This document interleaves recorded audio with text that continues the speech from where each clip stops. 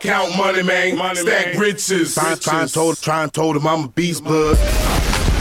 What's up, gang? Welcome to the GRINDcast. Simon Arias here. Get ready, it's a new day.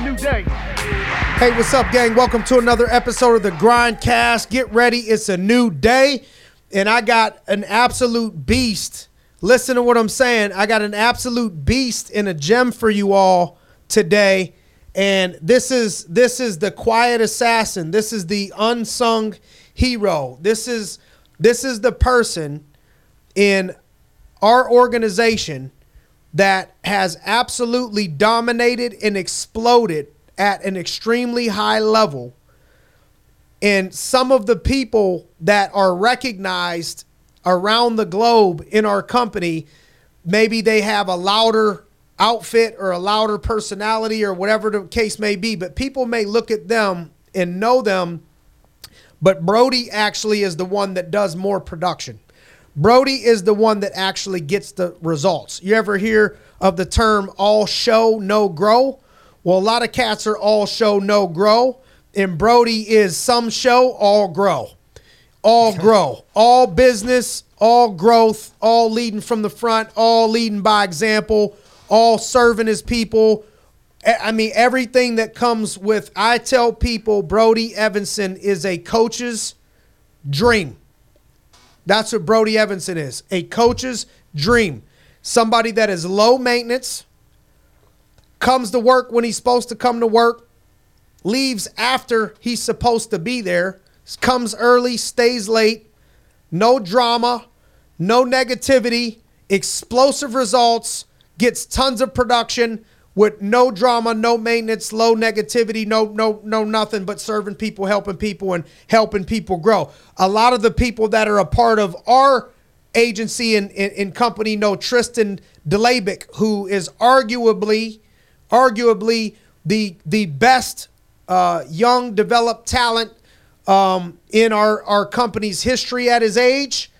And has accomplished some things at a younger age than most people in our industry, and definitely has been an MVP, for us. And he's 22 years old, and Brody is one of the people, because it takes a team, takes a village to raise a child. One of the people that was one of the people that developed Tristan and helped to develop Tristan.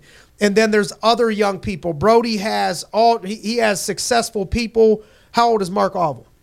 I think he's 50. 50, let's just say in his 50s. Yep. Okay, so Brody got super successful people in his 50s, rocking it. And then how old is Mike Maloney? 18. 18 years old, right out of high school. He'll make six figures this year. 18 years old, six figures in his first 12 months. In the business, was making $10,000 in a month while he was in high school. Don't know if the teachers were making that, but I know he was making that. $10,000 in a month while he was in high school. So Brody is successful at developing young talent with patience, systematic approach, and then also having success with people in their 50s, and then also has somebody on his team that has their law degree. And my man Brody got that master's degree. Brody got that master's degree also from the University of St. Francis, or is it St. Francis University? Yeah, St. Francis, yeah. Brody was a D1 athlete, a captain, and praise the Lord, I met Brody through the police. Cops towed my first Maserati. I lived in Cranberry Township in a little small condo in Cranberry, and 3 bedrooms. We used one of the bedrooms for like overflow and closet. I had really 2 bedrooms. I had a big ass bull mastiff, and me and my what would end up being my wife, Natalie, my girlfriend at the time, 1-car garage. And I ordered my first Maserati, and I was all excited about it. It was red, like candy apple red.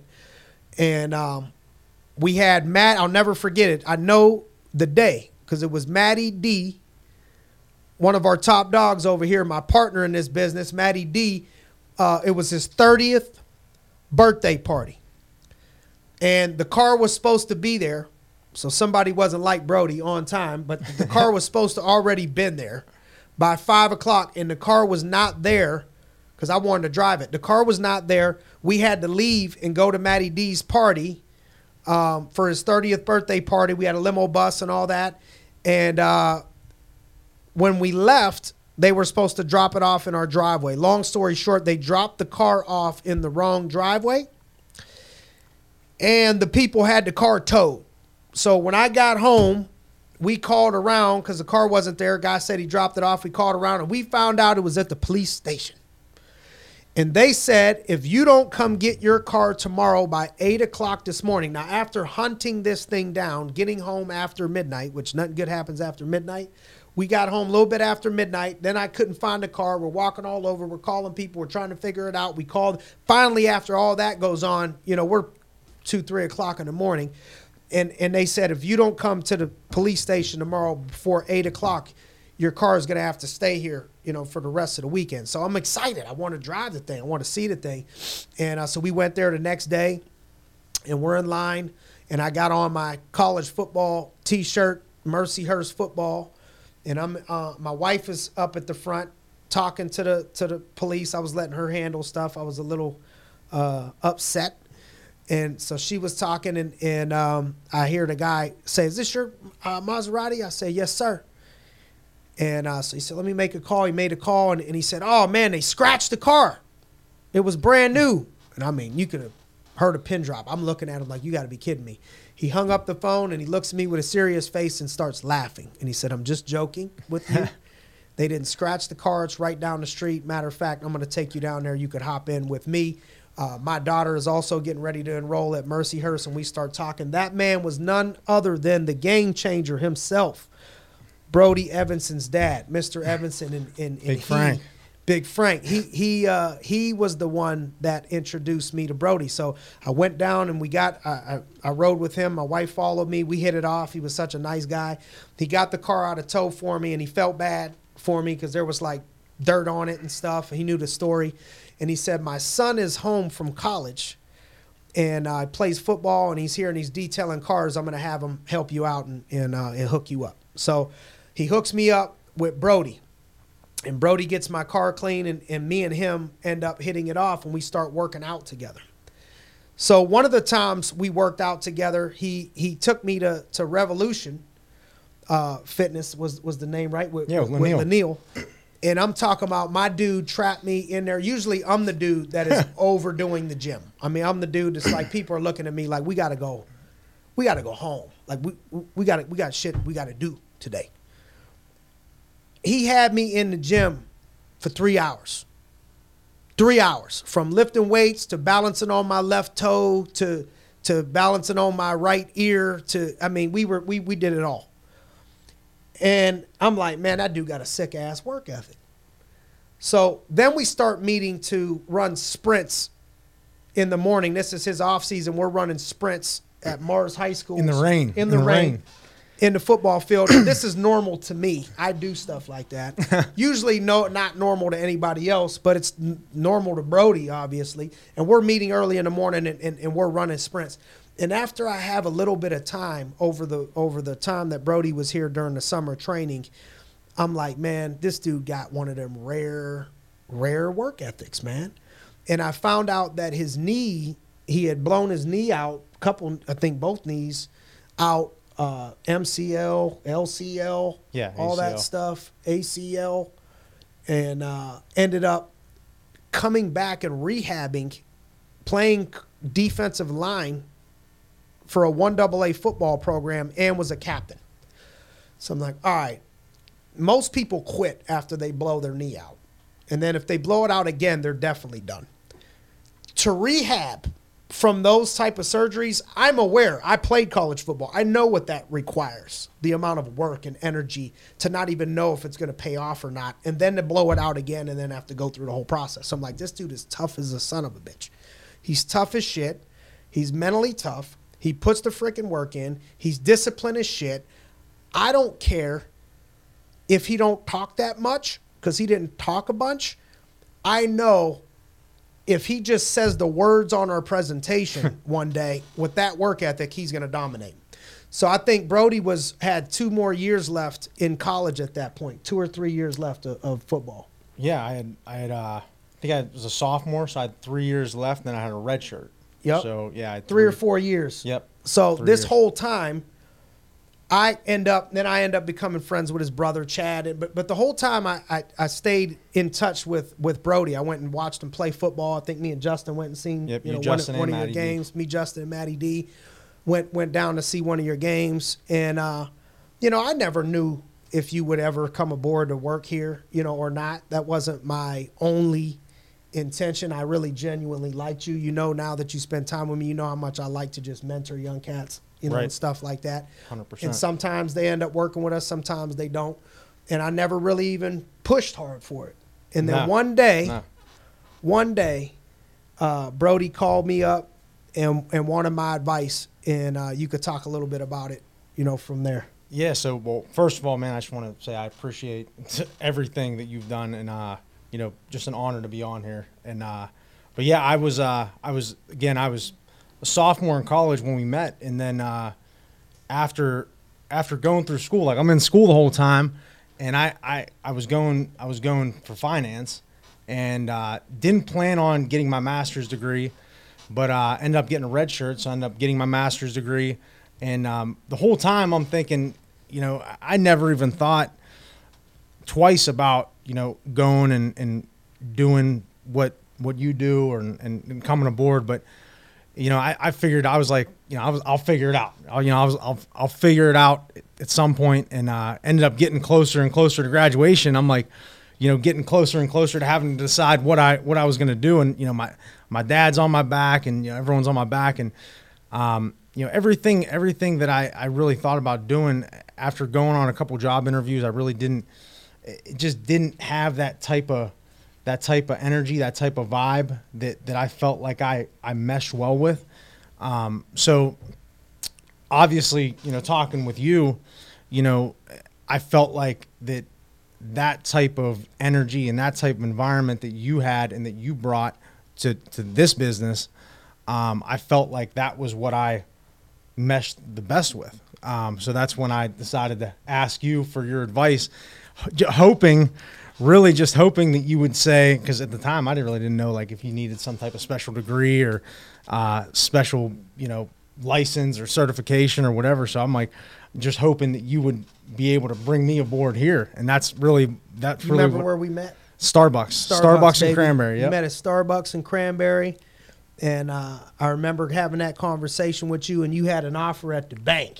Yep, the bank. You had an offer at the bank. Coming out of school with a master's degree, they were offering you over $50,000, $60,000 a year salary, I think. Yep. And we talked about it, and I said, man, I don't want you to think I'm only doing this, the whole thing, just to recruit you. But if you ask my opinion, it's hard for me to not tell you I think you would crush what we do here. Right. And to say that you've crushed what we do here would be an understatement. I think we'll get more to it down the road, but I think we made the right choice. And the other thing that, really is what attracted me to you was the fact that, I wasn't even in the business and you were coming to my games, you came to, I think, more games than some of my own family members came to. And, it's like, so that there and the whole time, never once, honestly, I don't even think I knew really what it is that we even did until maybe a couple months before we talked about it, so, that's really one thing that stood out to me. And one thing that I was like, I think that, I want to be around people that genuinely care. And, that's how I felt about the whole thing. What did people, did people ever ask you, coming out? Because I know when I came into this, I was like really the only person in the family that was graduating, at the time with a 4-year degree, right on time, all that stuff. And, I come from a blue collar background, everybody sacrificed just to try to give me a little bit better of an opportunity. And so I come out with a college degree, and then I get into an industry where you don't need a college degree. Sure. So I know I got a little bit of questions, from that, from people, around me, busting on me a little bit. Did you got a master's degree? So did people ever ask you, like, why would you do something like that?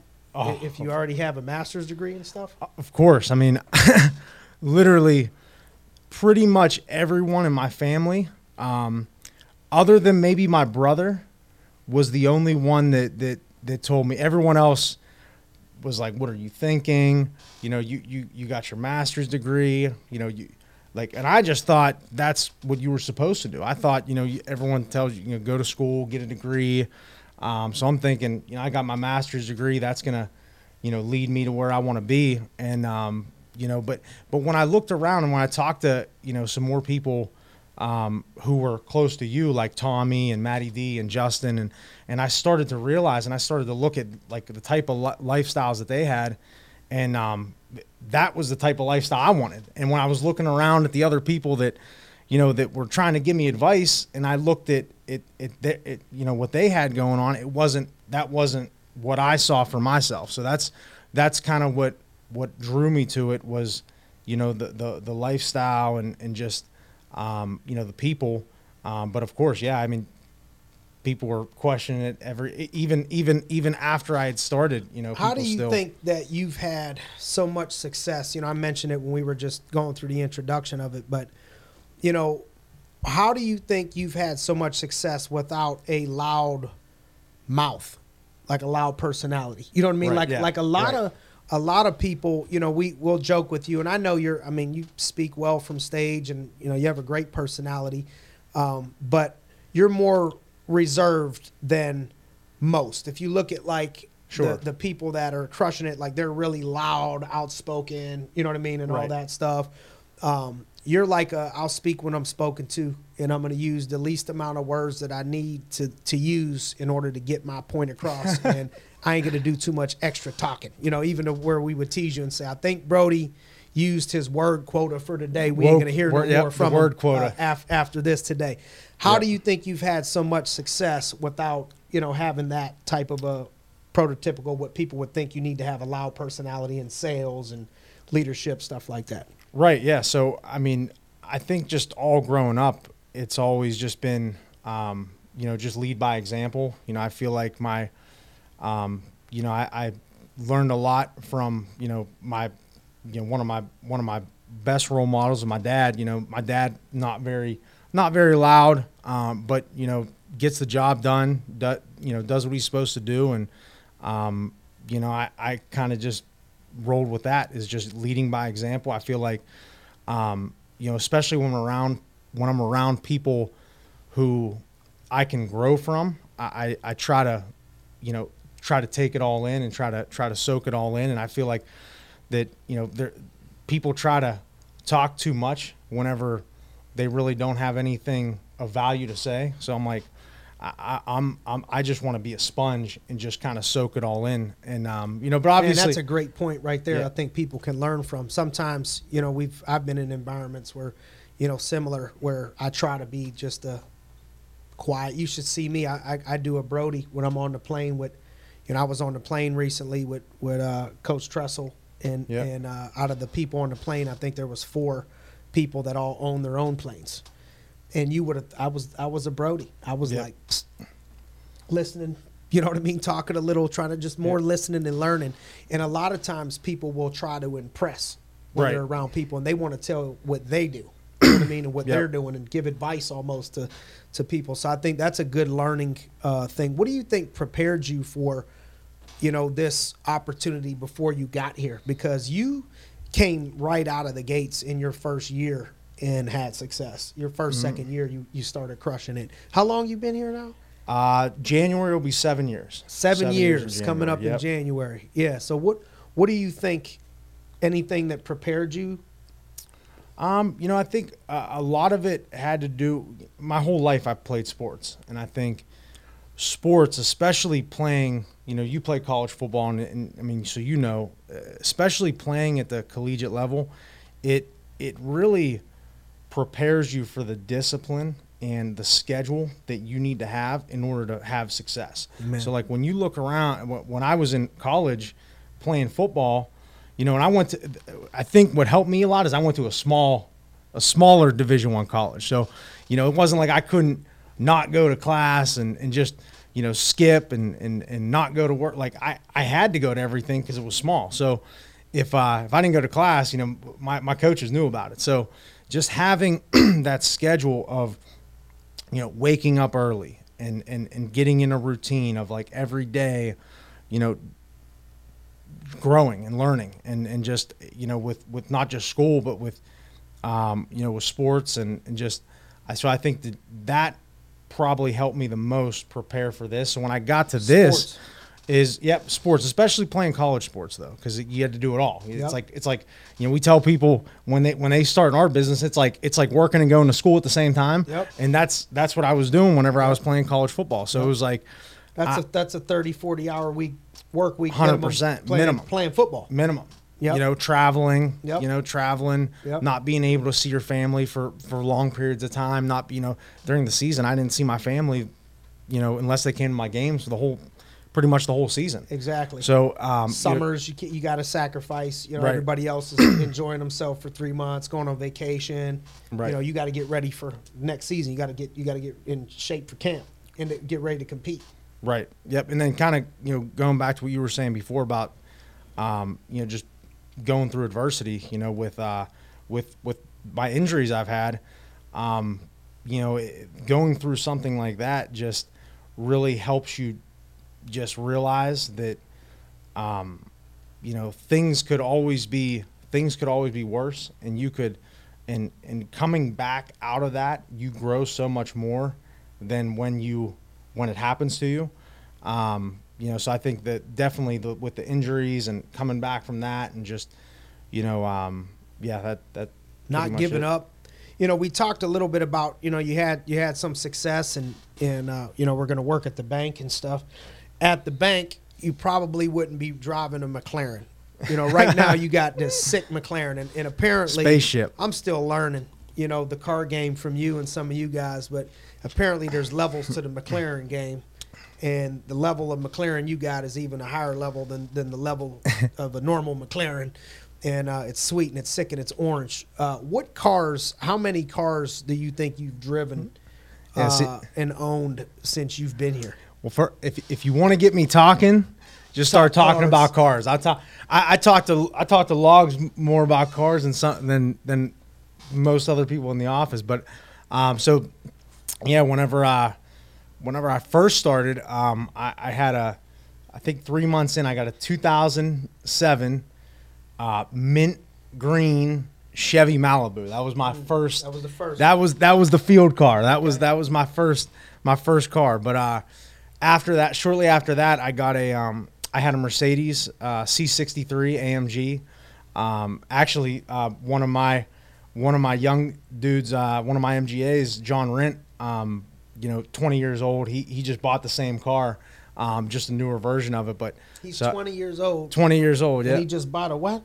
Mercedes C63 for him. AMG. So AMG at 20. Yeah, and that's so I had that for a while. That was fun. It was like basically just an engine on wheels, that little freaking go-kart. But then after that, it was funny because I think I told you before about, the Maserati, when you talked about the story about your Maserati getting towed, your Maserati and Tommy's Maserati was like the main driving reason of why I wanted to come aboard. And it was funny because after I started, exactly a year later, I got the same exact car, a Maserati Gran Turismo. And that was like my first real What color? It was white. White. It was white, I thought so. black wheels, had all the carbon fiber on it.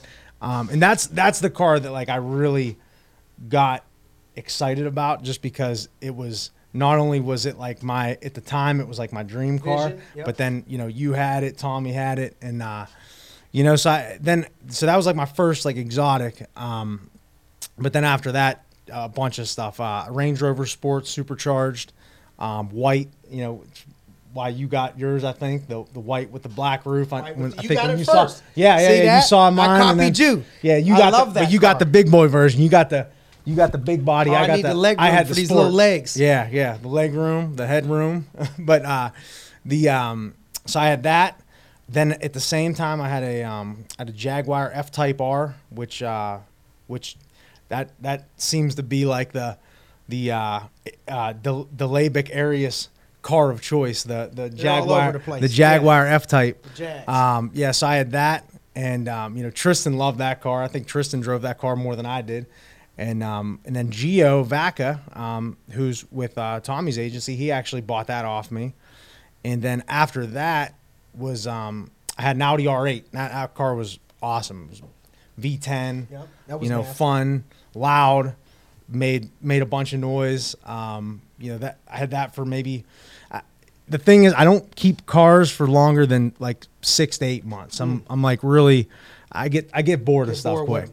So I had that. Then I bought my house, so I had to sell the R8, and that was kind of a blow to me. I realized like how depressed I was without having a nice car. So like for like a 2-month period of time, I wasn't in a good place. But at least on that end. But then I got a Porsche GT3. That's like a race car. Your house you bought was brand new. Yeah, right? Brand new townhouse, 5 minutes from the office. So, but yeah, I had the Porsche GT3 after that. It's like a race car, track car. That was fun, and then that's when I upgraded to the just recently I got the McLaren, the 720. So it's the 720S. That thing's a spaceship. It's a monster. It's got. I did a bunch of stuff to it though. I put wheels on it. Full exhaust, tuned it. It has like right around 1,000 horsepower right now. So it's fun. It's a lot of fun. The doors go up. So come on, it's fun. Doors go up yep. like that. Yep, I love it. Yep, and then that's the. This is your last year in your 20s. Yep, 29. So 29. This is the last year in your 20s. So I think since you're. Thanks for reminding me. Walking out of your 20s. 30s are great though, brother. 30s are good. 30s have been good to me. The getting out of your 20s and coaching people that are now in their 20s, like 20, or teenagers coming in that are going to be in their 20s, people that are getting ready to walk through their 20s. What advice would you give to people that are in their 20s, getting ready to walk in their 20s? There's so much advice that I would give to somebody in their 20s, but I think one of the biggest things would be just watch who you take advice from, and don't be afraid to go all in. What do you mean watch who you take advice from? One of the quotes that I've always lived by is don't take any advice from anybody you wouldn't immediately trade places with. And I think too many people take advice from people that, Is this going to be loud enough if he's not closer to the mic? Because I don't want nobody to miss. You hear me? What Brody's talking about. The levels are coming through. All right, because without the headphones on, I can't hear for sure what's going on. All right, go ahead. Yeah, so not taking advice from people you wouldn't immediately trade places with, and I feel like a lot of times it's easy to take advice from people that you're close to, like people in your inner circle, but those aren't always the people that really are qualified to give you that advice. Right. So I feel like that's number one. But number two would be just find one thing and go all in on that one thing and just get really, really good at it, and don't be afraid to sacrifice your time and your effort right now, because you get it all back. It's like you get it all back and then some. So, when you say you get it all back and then some, what do you mean by that? Just what it leads to with the schedule that you're able to have, and being able to get to a point to where you have enough financially to where your schedule is pretty flexible. And I feel like that a lot of people don't realize how achievable that really is. But you gotta go all in for a short period of time. All in is the thing that I think young people miss in their 20s, because they start getting hit with this. you need to do all these different things. 100%. You should have all these different businesses. You should It's like have my biggest pet peeve all for young these people. streams of income. Right. You know what I mean? You got to have 17 streams, or you need 7 streams, or you need 3 streams, or you need that stream. And what you're saying is get you one big ass stream. Right. Just go all in on one stream, master it, smash it, and then that stream can lead to possibly doing some other things or investing in other things that don't require a lot of time. Because if you get that mainstream rocking and then you start putting your focus on these other streams, even if they go up a little bit, if you go down over here and you go up over there, now you're getting more time and energy and effort over here, more stress levels, but not really moving ahead. So I think that's a lot of wisdom and a lot of advice, that you just gave. Right, and I think you brought up a good point too with just the stress levels. I think that if you're only focusing on getting good at that one thing, it's a lot easier and it's a lot less stressful than if you're trying to juggle 1,000 different things at once. So yeah, I think that plays a big Staying part. with the people in their 20s, coaching people that are, young 20s. What stands out to you about, advice you would give to other people coaching people in their early 20s? What have you learned on here's what I think, and it's not a one size fits all. You gotta adapt. But generally speaking, here's some tips on coaching younger people. And then also I'll follow up and remind you, but if what are the things that stick out to you about the ones that are the best in their 20s, the young people? What do the best ones that have success, what do they have that other people don't? Right. Those two things. So the first one, what advice to give to people coaching people in their 20s? Yes. Biggest thing is patience. You just got to have patience and understand that they're going to show up late sometimes. They might go on a trip with their friends for a weekend, maybe without telling you. But understanding that, look at them for where they could be and not where they are. That's a big one. I think just really looking at that person for where they could be 5 years from now, or 10 years from now, and not just thinking, oh, they're never going to get it. And then the next thing was, the next thing was. The next one was for people in their 20s. What stands out? And I was paying attention. I was Googling something I'm going to hit you with in a minute. But for 20-year-old folks that are having, because you got 18-year-olds having a bunch of success. Right. 20-year-olds having AMGs. I couldn't even spell AMG when I was 20 years old. And the cats are driving AMG. The young people, what stands out about the ones that are successful? And what stands out about the ones that are not successful? Like, what's the difference? Well, a lot of things, but big one is coachability. All the, from I can name a bunch, but ones that stood out the most to me, Tristan, John Rent, and Rob Jackson. Those three, probably some of the most coachable people I've ever met in their 20s. It's hard, especially for people that a lot of those guys came right out of high school. So for guys or girls coming right out of high school, it's who haven't really been exposed to things like playing sports at a college level, or being in college and being having to listen and learn. And I think that for them coming out of high school and to be that coachable, that's really, what drives everything is just being coachable. I agree.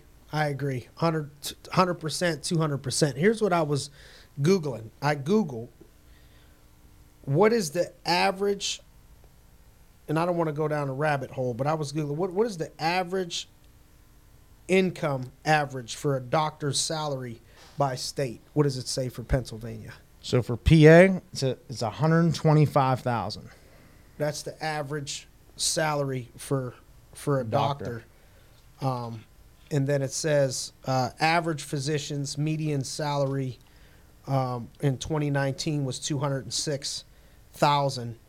The best paid 25% made 210,000, and the lowest paid 25% made 110,000. And so if you're still in your 20s, I think if you went to school to be a doctor, you'd still be in school currently right now, usually at 29 years old.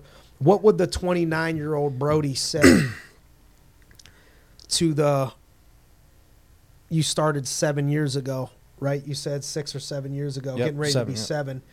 So the 23-year-old Brody, what would the 29-year-old Brody say to the 23-year-old Brody?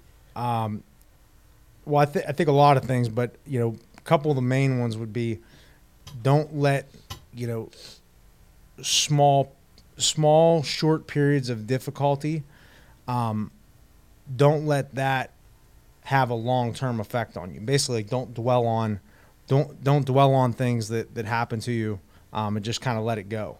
And the other one would be just, you're not gonna make everybody happy, and you're not gonna please everybody. I think I tried so hard when I was young to please everybody and to try to make everybody happy and to say yes to everything.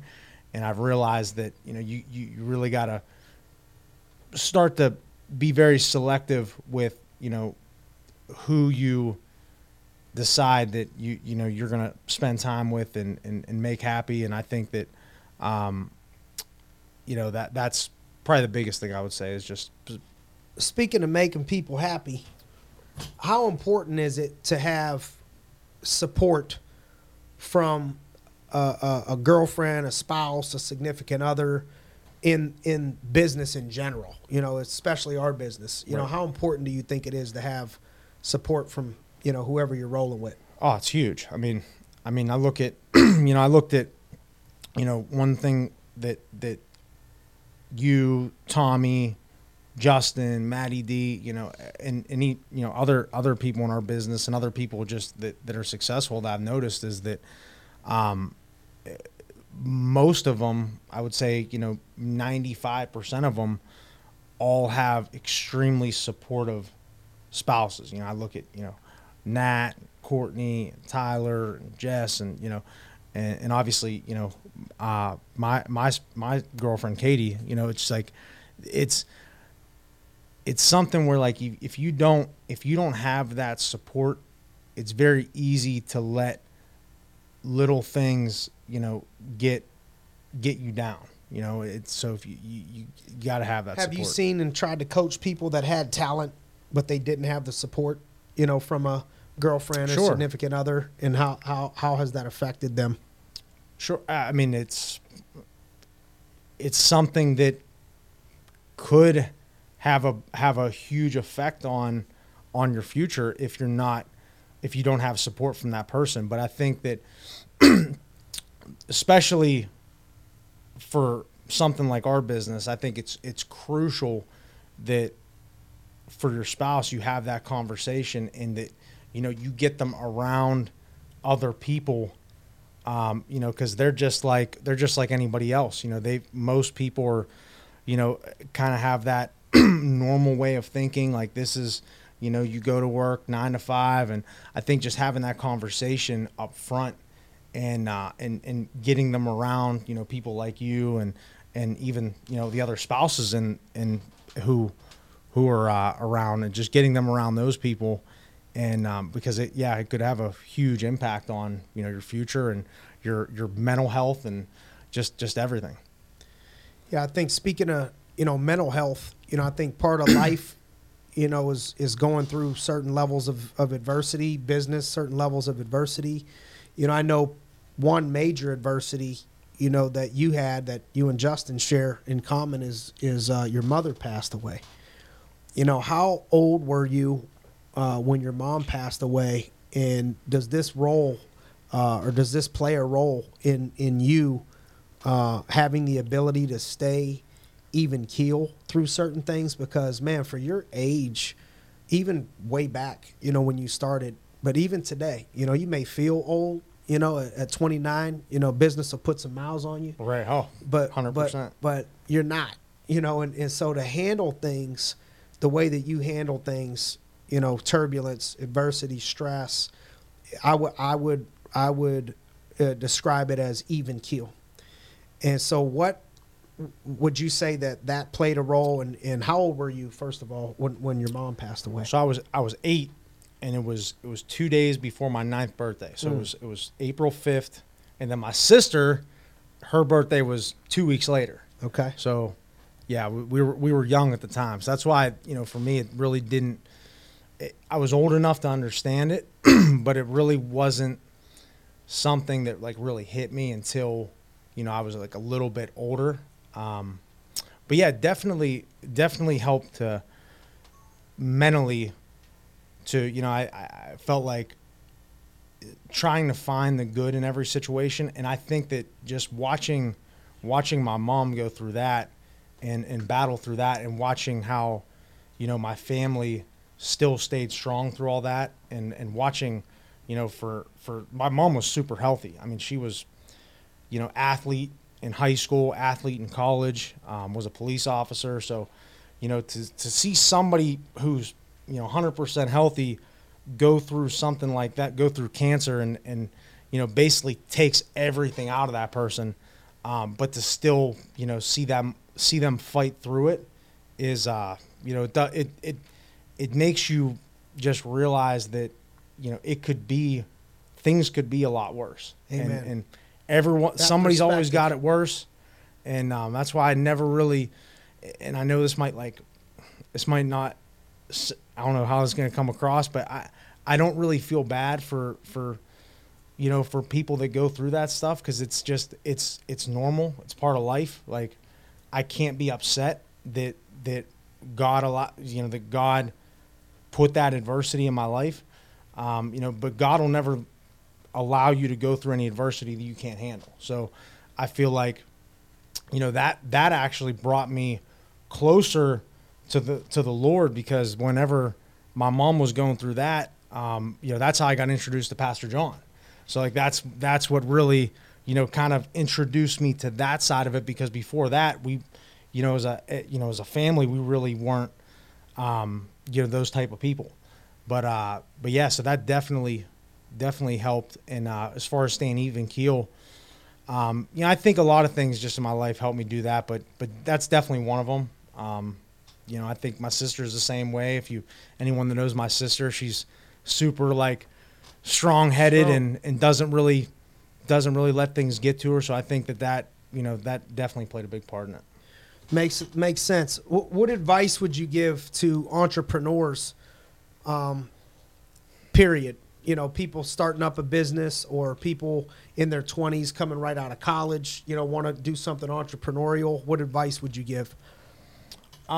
You know, I think we kind of touched on a little bit of it earlier, but just a couple more things is just, don't always look for something that you love to do or your passion.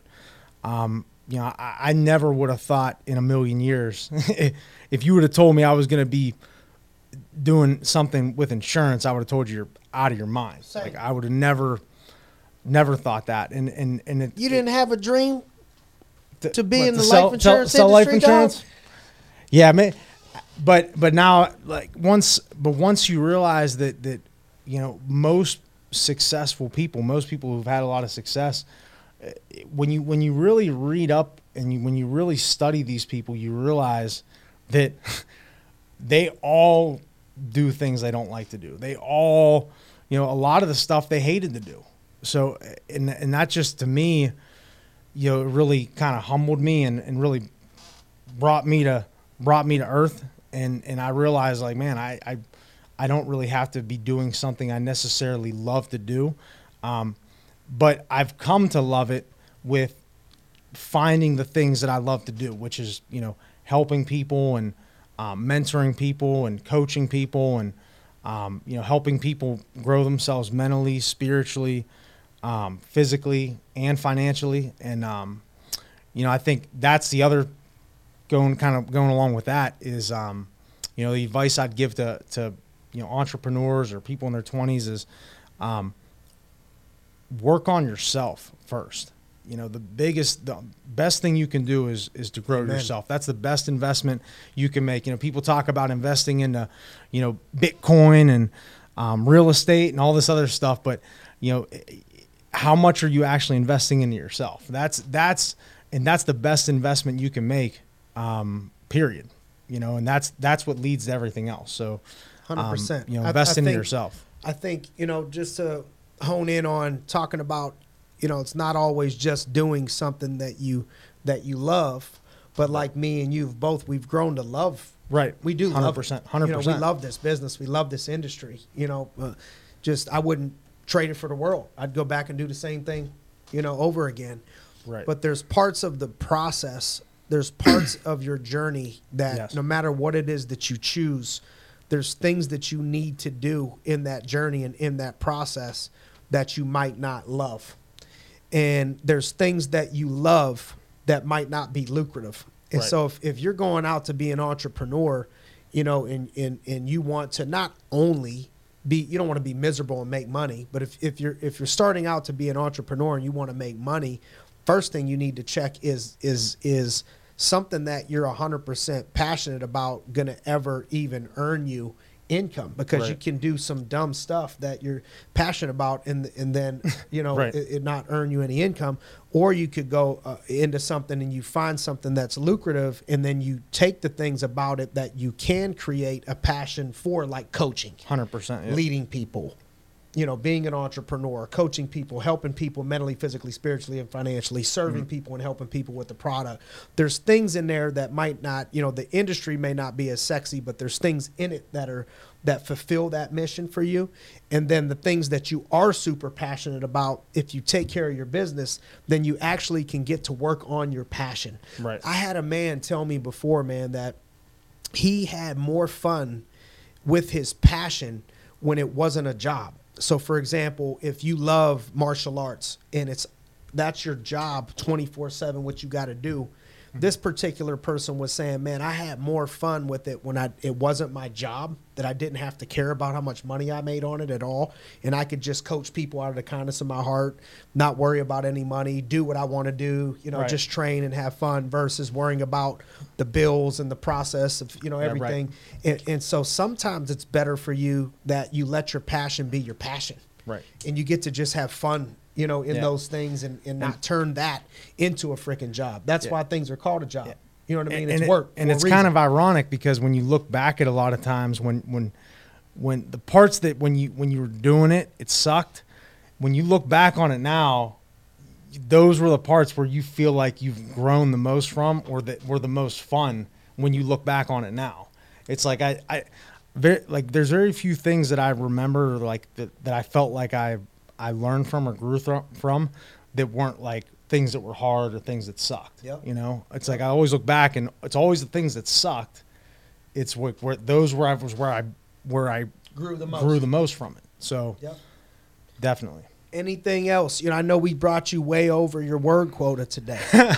Is there anything else that you could bless our audience with, Brody? Any advice, any lasting words that you would want to give people? I think, first of all, you've done a phenomenal job today. I know a ton of people are going to grow from the wisdom and from a lot of the things that you've said today. And I'm personally so grateful for our people having somebody like you to look up to, and for me having somebody like you to work with as a partner, in this business, is a true blessing and an honor. And I really got lucky, that day. You talk about things that suck. It sucked the day they towed my Maserati, but they could tow 10 more Maseratis in my cars if I get to trade in. Every time I get a new car, I get a Brody. They don't exist. And I'm just grateful, man. I'm grateful that God put you in my life. Any lasting, any final words you would leave with anybody today? Just the only thing is just, find a mentor, find somebody, like how you are to me and how you are to so many other people. Find somebody like that, because when you do, it seems like things just seem to just fast forward, and you learn so much quicker and you don't have to make the same mistakes that they made, in their life. So again, I just appreciate everything that you do for me and for everybody. Again, just finding a mentor, it's huge. But just getting started, brother. We're just getting started. Just getting started. I'm grateful. If this helped anybody out there, do us a favor and help for us to impact other people. We ain't making no money on this thing. Share it with other people. We just want to make an impact on other people that you think that we can impact, so we can change our little piece of the world. So share, please. And we're grateful for the time that you've invested. And thanks for joining us on another episode of the GRINDcast. Get ready. It's a new day. Count money, man. Stack riches. Try and told him I'm a beast, blood.